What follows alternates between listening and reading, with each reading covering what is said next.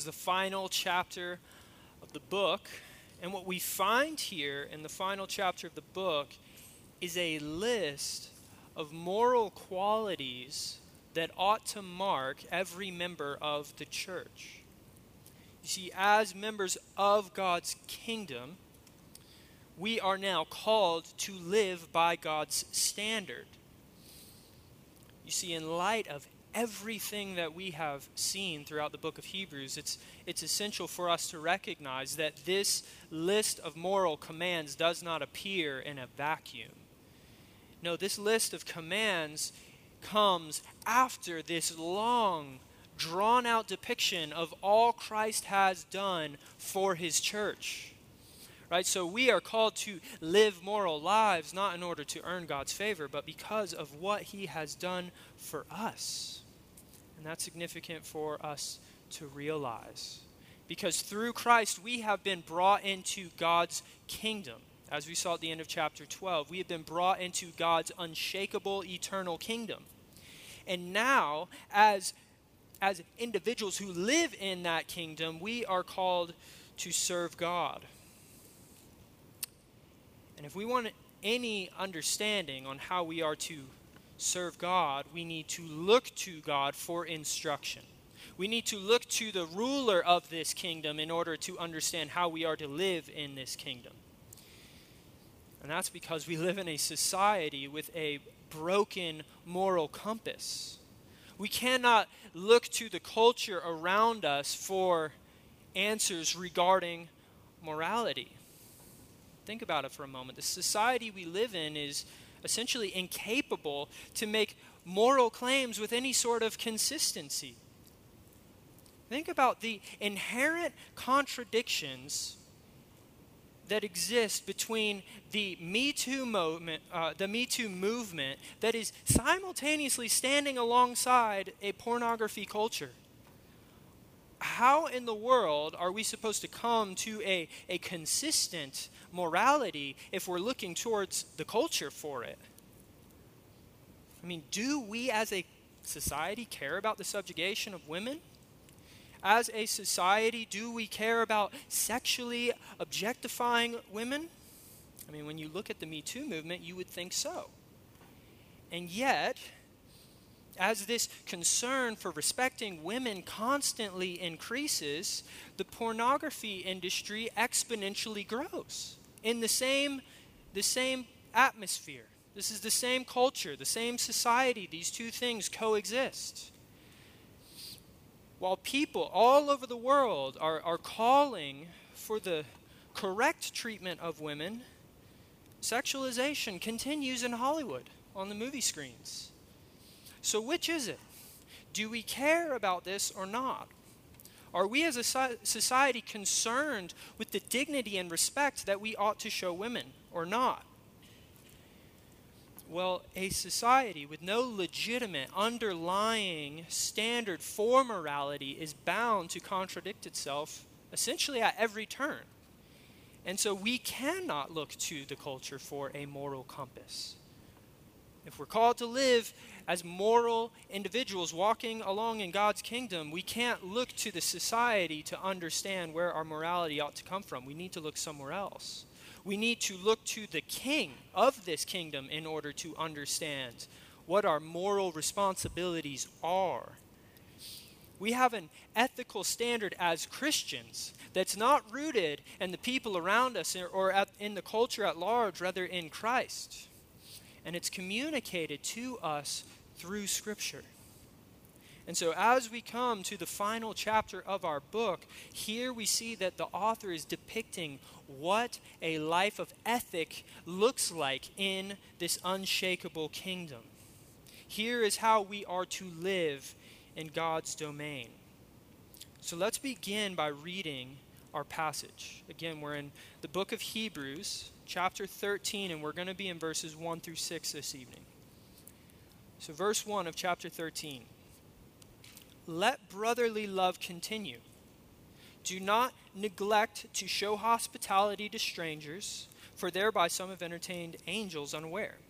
Remember those who are in prison, as those in prison with them, and those who are mistreated, since you also are in the body.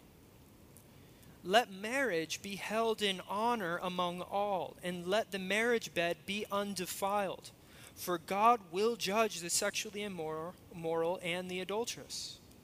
Keep your life free from the love of money, and be content with what you have, for he has said, I will never leave you nor forsake you. So we can confidently say, the Lord is my helper. I will not fear. What can man do to me? So the first ethical command that we find in this passage is one towards love. Hebrews here is providing an explanation of what morality looks like in God's kingdom by calling us to love one another, towards brotherly love.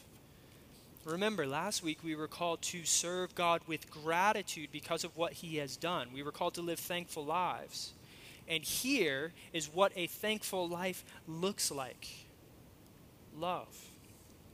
A thankful life is committed to God's greatest commandment, to love your neighbor as yourself and to love God. Amanda this summer was at a wedding, and she began to feel uneasy about the message that was shared by the person officiating the wedding. It was a woman who was overseeing the wedding, and she was giving a speech on the importance of love. And she mentioned love was the reason this ceremony was taking place. Because these two people had this remarkable feeling, marriage is happening. And it was at this point that Amanda began to sense, this message seems a little off base. First off, we don't get married simply because we feel love towards someone else. And second, more importantly, in Scripture, love is not defined merely as a feeling. You know, I think John Mayer is pretty clueless in regards to biblical love. It's just my guess, but with his history with women, I think it says as much. But he does at least have a more helpful understanding of love than the woman who was officiating this wedding, right? He has this song, and the very first line is, love is a verb, it's not a thing. Or as he says, love ain't a thing, or it ain't a thing, right? Love is a verb, it ain't a thing. It's not appropriate English. But anyways, he's on to something, right? I mean, throughout Scripture, we see over and over again that biblical love is not summed up in emotion or in a feeling. Love is not merely a state of mind. I mean, you could say emotion is involved. You can say feelings are involved, but that is not the essence of love. No, throughout the pages of Scripture, love is first and foremost described as an action. Now, before we go any further, I want to clarify. We're not necessarily talking about romantic love yet. It's coming when we talk about honoring marriage. But right now we're talking about brotherly love. Brotherly love, if you want a definition, is the proactive pursuit of another person's good through the determined sacrifice of your time, your willpower, and your energy. Let me put it another way. You love someone when you have resolved to seek that person's good. And you will do whatever it takes in order to make sure that happens. To love your neighbor is an action, right? It is a choice that you are making to do something for that person's good. This is something that we have to choose to partake in. It requires time. Love requires energy. It requires sacrifice. 1 John 3:16. It's kind of funny. Not John 3:16. 1 John 3:16 says this, but by this we know love, that he laid down his life for us, and we ought to lay down our lives for others. You see, Jesus is the perfect example of love because of what he did, not merely because of how he felt.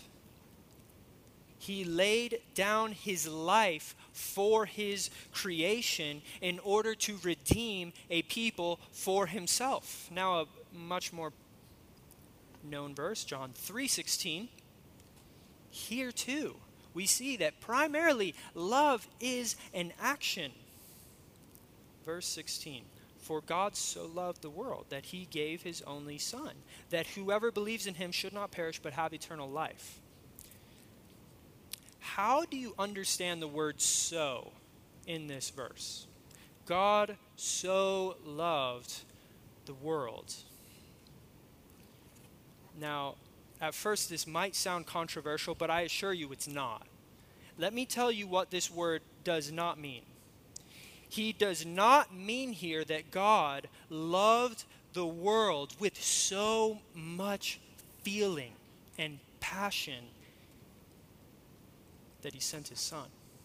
That's not what the word so means here. Believe it or not, in the original language, this isn't even debatable. This is not even debatable.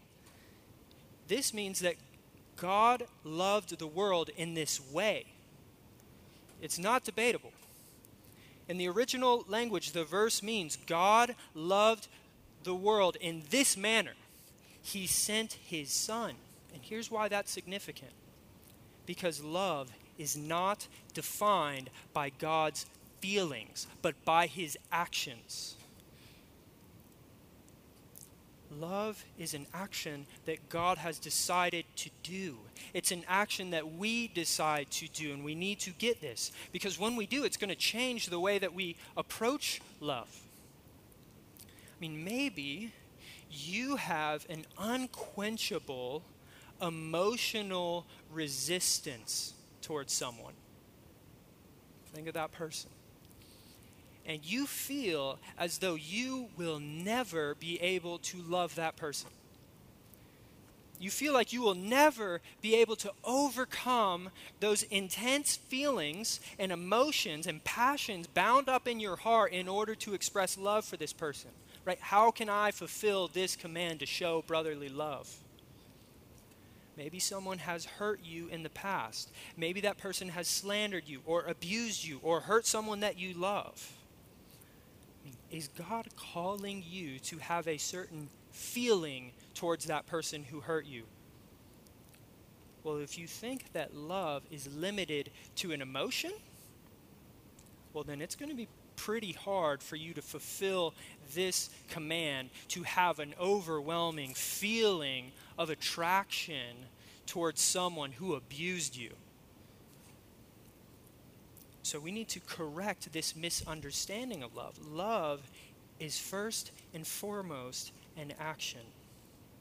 So you can show acts of kindness towards your abuser or slanderer, even when your passions tell you, I don't want to do that. You can lay down your emotional hindrance towards that person and show them love. You can put aside your resistance towards that person and show them kindness. And so with that in mind, let's move forward in the passage, because here we find a long description of what brotherly love looks like. Brotherly love is the archway through which all of these other commands go. Remember, love is the first and greatest commandment. And that's how Hebrews functions as well. Hebrews 13 here. He throws out the main idea to have brotherly love, and then he shows different ways in which we can portray that. And let me just point out, these are not feelings, these are actions. So here's what it means to show brotherly love in God's kingdom. You want to show love, you need to show hospitality. We find this in verse 2. Do not neglect to show hospitality to strangers, for thereby some have entertained angels unaware. Now, before we go into what it means to show hospitality, I think maybe you sense this. We need to know, what in the world is he talking about? What is he saying when he said, some have entertained angels unaware? It's like, it seems like a pretty straightforward passage, and then he just throws that in there, and you're like, oh, that's kind of bizarre. So Hebrews here is most likely referring back to the story of Genesis, where Abraham and Lot showed hospitality to these three strangers and then later realized that these were angelic beings. The story begins in Genesis 18, when Abraham is visited by these three traveling men.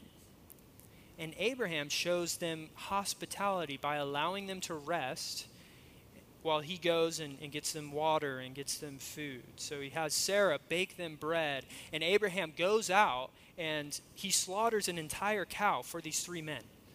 I mean, that is extensive hospitality, right? It's three men. I don't know if you've ever purchased a cow, but an entire cow has a lot of meat on it. I mean, this was a huge sacrifice. Well, these three men then go and travel to Sodom. And then when they arrive, they come to the courtyard of the city.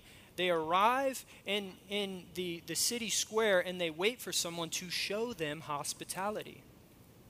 This is in chapter 19 of Genesis. In fact, this is actually, I want to take a moment just to explain this. In fact, this is important because in Scripture, the literal definition of hospitality is to welcome in a stranger. And so in biblical times, what would happen is individuals would enter into a city, they would go to the city square, and they would wait for a resident of that town to invite them in to stay for the night. And so Lot, remember he's Abraham's nephew, he lived in Sodom. And so when these men come into the town, Lot shows them hospitality. And this is where the story gets strange. These were not merely men. And soon enough, Lot begins to realize this. It turns out these were angelic beings who had come to Sodom in order to bring judgment upon this town because it was such a wicked city. And proof of the wickedness residing in that city is the fact that when these men show up, a bunch of guys from this town surround Lot's house because they want to rape these three men. And Lot realizes these are angels when these men blind everyone in the town, and then looks to Lot's family and says, "Get out of the town. We are about to destroy this city." And that's exactly what happens. Lot leaves the city, and these angels rain fire and brimstone down upon Sodom and Gomorrah. And the entire city is destroyed. So Hebrews here is reflecting on this story and making the case that maybe you too will show hospitality to someone, only to find out that these are angels about to destroy your entire town. Obviously not. That's not what he has in mind. What he has in mind is that in the early church, we as a church, right, we're called to show hospitality. The early church was called to show this sort of hospitality because missionaries and church leaders would travel throughout the ancient world, and they would need people to host them. And so that's what the church members would do often. They would host these evangelists traveling throughout the world in order to see to the advancement of the gospel. That's the context that this passage was written in. Use your home so that you can see the gospel advance. Open up a bedroom for a traveling missionary or a traveling evangelist. So, how might we today show hospitality in our context? How might we welcome in strangers into our midst? It's an important question because people don't typically show up in downtown Brentwood and just wait there for someone to come and invite them into their home. Right? That's not a thing. At least I don't think it is. But we also have an issue here because for many of us in this room, we don't have homes. How are we going to invite in the stranger? I don't have a home. Well, hospitality in our day and age, simply put, means that you utilize your God-given resources to welcome in strangers and outsiders. What resources do you have in order to welcome others in? Maybe you do have a home so that you can invite outsiders into that home and make them feel welcome in that space. But maybe you don't. But that is okay. Hospitality looks different at every stage of life. And now there's much we can say here, but I want to focus specifically on the importance of welcoming in the stranger the outsider, to our community here at Golden Hills or here in Kairos? Right? How can we show hospitality in the context of our church? Well, first off, let me point out that the church is not a gathering of cliques. It's not a social club. And we need to get that in our mind if we're going to welcome in the stranger, because you don't come here in order to isolate yourselves into little subgroups of people that are just like you. That's not the purpose of the church. The church is remarkably and intentionally diverse. God has formed it that way. And this means there will be people in our midst that we are called to welcome into our church, even though they are remarkably different than we are. And this also means that we should be going out of our way to welcome people into our midst, whether it's here at Kairos or here in the church. That's the point of our connections team, actually. Our connections team is intended to make people feel welcome here. So if you're looking for somewhere to serve, that's a great place to serve. Yet I want to point out that even if you're not on the connections team, you should go up and introduce yourself to people that you do not know or to unfamiliar faces. Right? Even if you're not on the connections team, you should have conversations with people visiting our ministry. You don't have to be on the connections team to invite someone new to In-N-Out after Kairos. Right? That's not a thing. Any of you can do that. In fact, you are commissioned to do that by passages like this one. Now, before we move on, I want to show why we are to exhibit hospitality. Remember, we show hospitality to others. We invite in strangers into our midst specifically because God has shown hospitality to us. God has welcomed us into his family. Sinners like us, he has made into his children. God went out of his way to welcome in strangers. He sacrificed in order to welcome strangers. Remember, Christ shed his blood in order to make those who were far off his brothers and sisters. And so, what we can take from this is that hospitality should be costly. It should be uncomfortable at times. It should take effort at times. We ought to go out of our way to show this type of love, to welcome in the strangers. Next, in verse 3, as we continue in our passage, we see another aspect of kingdom living here. Here we are called to remember the prisoner. Verse 3, remember those who are in prison as though in prison with them, and those who are mistreated, since you also are in the body. Here we are called to remember those who are in prison and those who are mistreated. So we have to ask, first off, what does it mean? What does the author of Hebrews intend when he says, remember these people?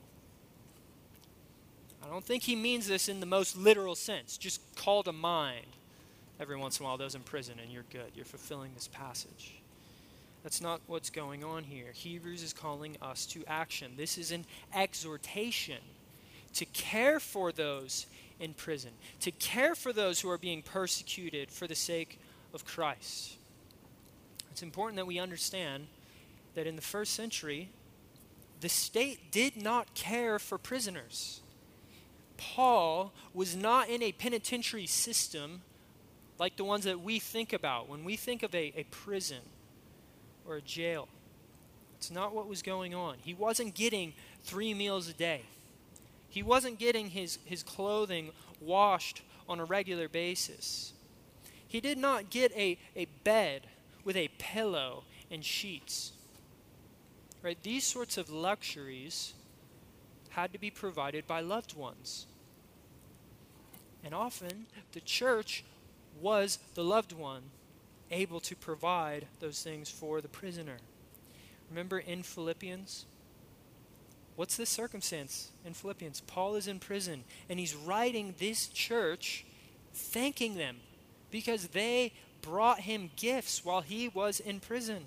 They were addressing his needs as he was in this jail in Rome. This is what we read in chapter 4, verse 18. Here's how he essentially ends the letter. I have received full payment and more. I am well supplied, having received from Epaphroditus the gift you sent. It's a fragrant offering, a sacrifice acceptable and pleasing to God. So Epaphroditus was a representative for the Philippian church who went all the way to Rome from Philippi in order to bring Paul supplies so that he could survive in this church. They provided the funds and the supplies needed to survive while in prison. So again, how can we fulfill this command? We don't live in a culture where we have friends being dragged off to prison and then not being given any food or clothing. That's not what's going on. At least I don't think it is. If that's the case, you should probably let someone know about that. Typically, in our midst, people are treated fairly well in prison. And more than that, people aren't dragged to prison for their faith. So how can we help the persecuted and the prisoner now? Well, first off, let me encourage you to dedicate your prayers for those who are in chains. Because just because that's not happening here in America, that is happening abroad. A few weeks ago, we prayed about what was going on in China, where the communist authorities there are cracking down severely on the churches. We can pray for those who are being persecuted in substantial ways for the name of Christ. And I want to point out here a couple of resources. One in particular, it's The Voice of the Martyrs. If you haven't heard of this, it's a great online database that helps you to pray specifically for Christians who are being persecuted right now in the church. And so even today I brought up a long paragraph to read, but because of time, I'm not going to do that. Instead, I'm going to encourage you to go to the Voice of the Martyrs, where you can read about these individuals. And it's more than just a website that gives you things to pray about. It's also an organization that you can fund families who are suffering because of persecution. So in a lot of these countries where you have a father who's a pastor and that individual is put in jail, now there's an entire family left to struggle. And so there's through this organization you can help provide for those needs. And I also want to point out here that we should be willing to partner with those in our midst who are suffering, maybe not to the point of shedding blood, but there are people in our midst who are suffering at some level or another. For example, there are those who lose family support and they lose friendships because of the fact that they turn to Christ. That's a simple reality, even in our midst. There are people in that situation, and so it's helpful to partner with those people. Invite them into your midst. Show hospitality to those who have lost friendships and lost family relations for the name of Christ. So, let's keep moving for the sake of time. The next aspect of this kingdom ethic to which we must hold fast is found in verse 4. As members of Christ's kingdom, we hold marriage in high esteem and we keep the marriage bed undefiled. Verse 4. Let marriage be held in honor among all, and let the marriage bed be undefiled. For God will judge the sexually immoral and the adulterous. As a church, we are commissioned to dignify marriage and to pursue purity. And this is especially important in light of the way the culture treats marriage and the culture treats purity. As of 2018, the divorce rate in the United States is between 40 and 50%, and that's according to the American Psychological Association. So this is not just some random survey. And apparently, the rate in California is at 60%. Our culture does not honor marriage. And I want to point out that the divorce rate would be far higher if it were not for the fact that our culture has become so hardened towards the entire idea of marriage that people decide to just live together unmarried. When they break up, it's not as messy. Why risk the complications of marriage when you can just live together? Why run the risk of all the hassles associated with divorce when you can just share the bedroom without sharing a last name? Yet as Christians, that is not our calling. We are called to honor marriage as a commitment until death do part. As Christians, we are called to honor the marriage bed.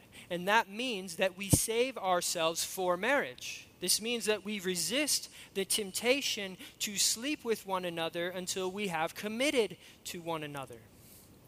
This is another way to show brotherly love.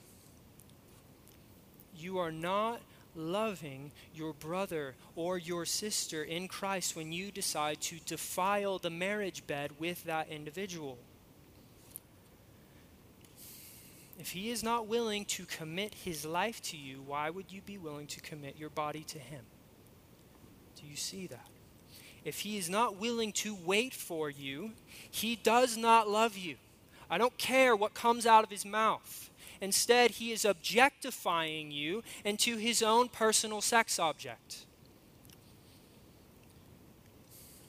You defile the marriage bed by getting into that bed before you have the title married.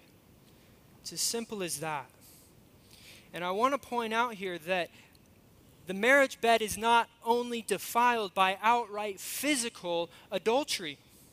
Believe it or not, pornography is as powerful as adultery when it comes to corrupting the marriage bed. In fact, it may be even more powerful to do so.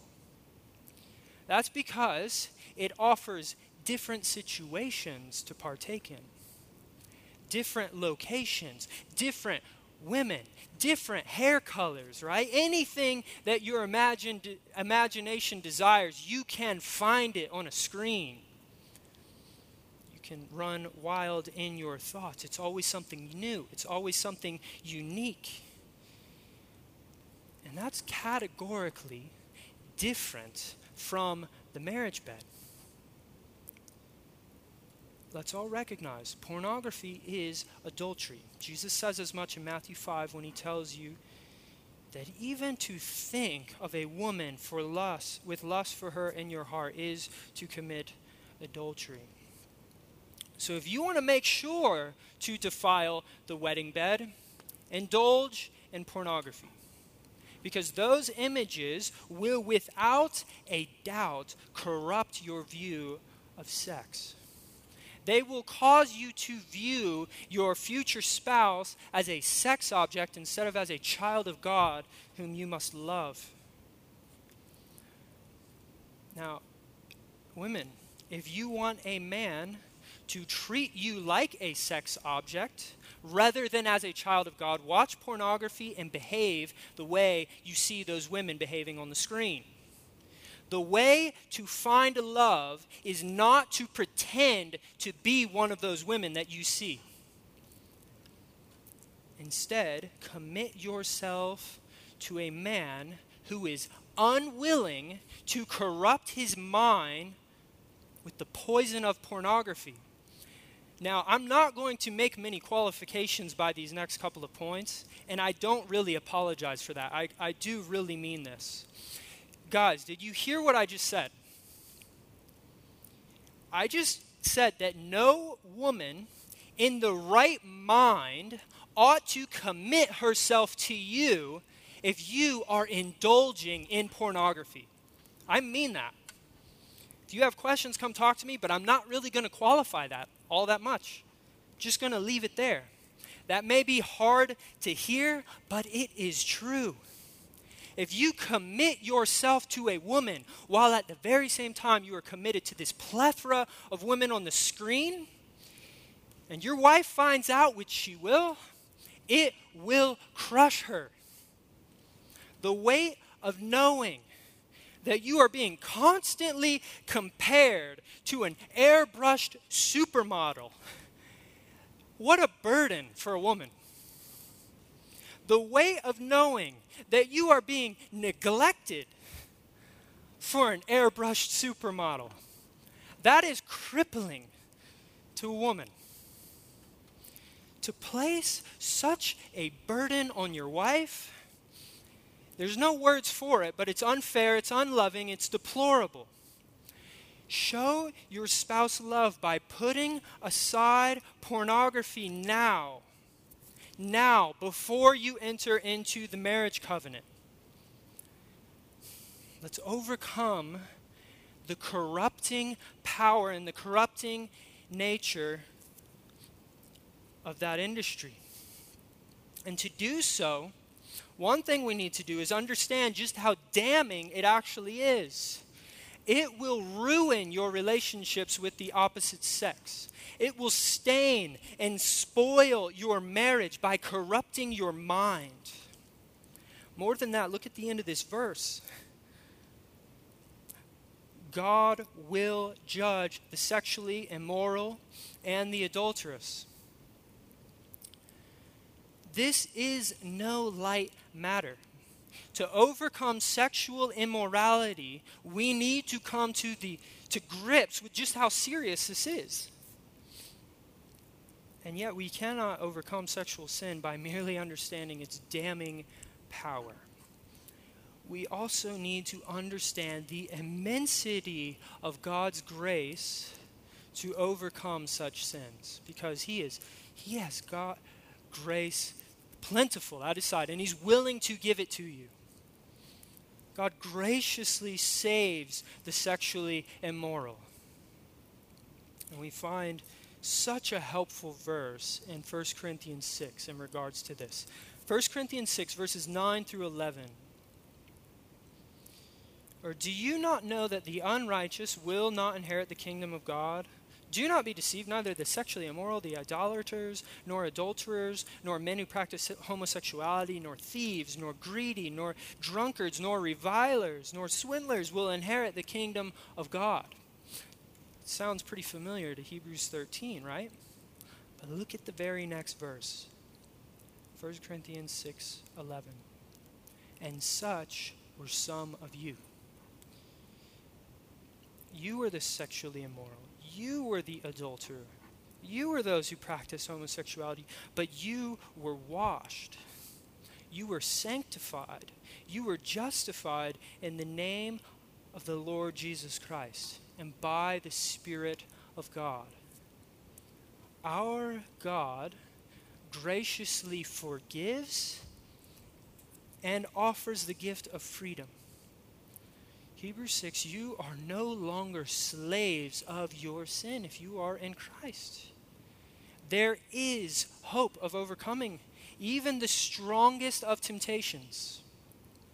There is hope to live out the ethics of God's kingdom. And that hope is not found in yourself. It's found in Christ, who graciously gives you the strength you need to fight against such temptations. So if you feel the weightiness of this call in Hebrews 13, look to Christ, because He offers the grace that you need for forgiveness and the grace you need for strength. Now, we come to the final aspect of these kingdom ethics in verses 5 and 6. Here we are called to trust God's provisions. Verse 5.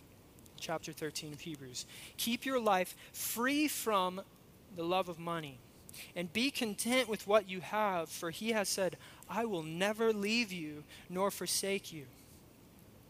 So we can confidently say, the Lord is my helper. I will not fear. What can man do to me? Now this too, believe it or not, is a way to show brotherly love. Remember, love is the overarching command here that ties everything that we find in this passage. Now, when we look at how trusting God for financial provision is a form of brotherly love, we need to pause and figure this out. How is it that brotherly love is related to trusting God when it comes to our finances? Well, look what he says here in verse 5. He says, keep your life free from the love of money. Do not love your money. Love your brothers and sisters in Christ. So the love of money is an antithesis to brotherly love. These are opposites. If you're going to devote your heart to the love of others, then you need to rid your heart of all competing interests. And let me point out that the love of money is a remarkably selfish endeavor. To love money implies that you have set your affections not on the good of others, but on your own good, on your own pleasures, on your own desires, and your own prosperity. In this way, the love of money is quite similar to sexual immorality. Both cases, you lose all sight of the interests of others. You're solely consumed with what you want, with what benefits you. Greed will certainly stand in the way of brotherly love. If your resources are going to be used for the good of others, then you must place the interests of others above yourself. If you're going to show genuine hospitality, if you're going to show love for a prisoner, then you must turn your attention away from yourself and towards others. And in order to do this, we must have a profound realization that God will care for us when we do so.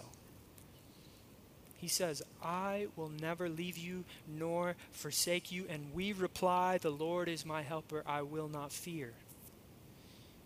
And let me just point out that this is a difficult area of the country to fulfill what we see here.